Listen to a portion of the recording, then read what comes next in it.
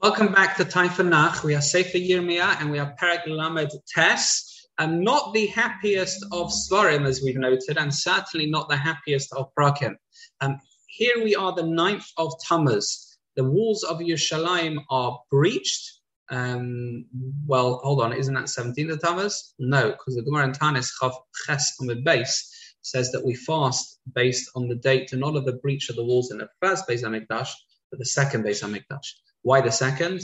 So the Lashon of the Gemara, or at least the Shulchan Aruch, is that it's kasha aleinu.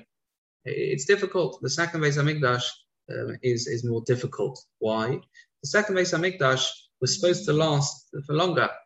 In other words, first Beis HaMikdash, as Meshech Chochmah says in Parshas B'Shalach, first Beis HaMikdash had a voltage which was spiritually higher, but that means more volatile. The second Beis HaMikdash had a much lower spiritual voltage. The Shekhinah wasn't there. We did it ourselves, so to speak, without missing, without miracles. And therefore, we would have thought it would last for longer.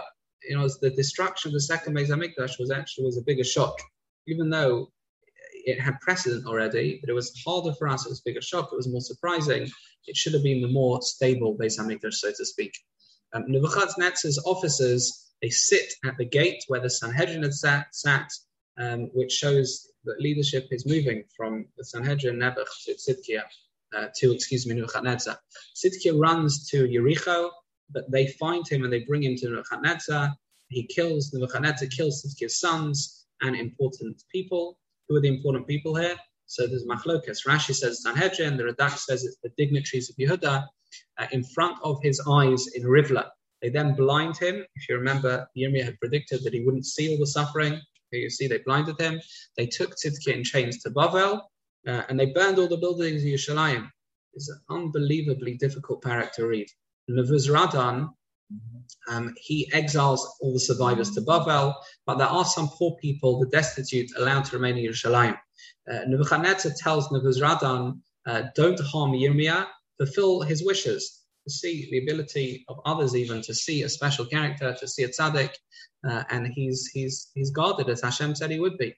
And he was released, of course, from prison. Yirmiyah, whilst he was in prison, Yirmiyah, previously, Hashem demanded that he tells Eved Melech that he would be saved from destruction of Yerushalayim due to his loyalty to Hashem. Remember, it was Eved Melech who was on Yirmiyah's side, tried to get him out of prison, and this is reward for standing up for what is correct. That is Perek Lamed Tes of Sefer Yirmiyah.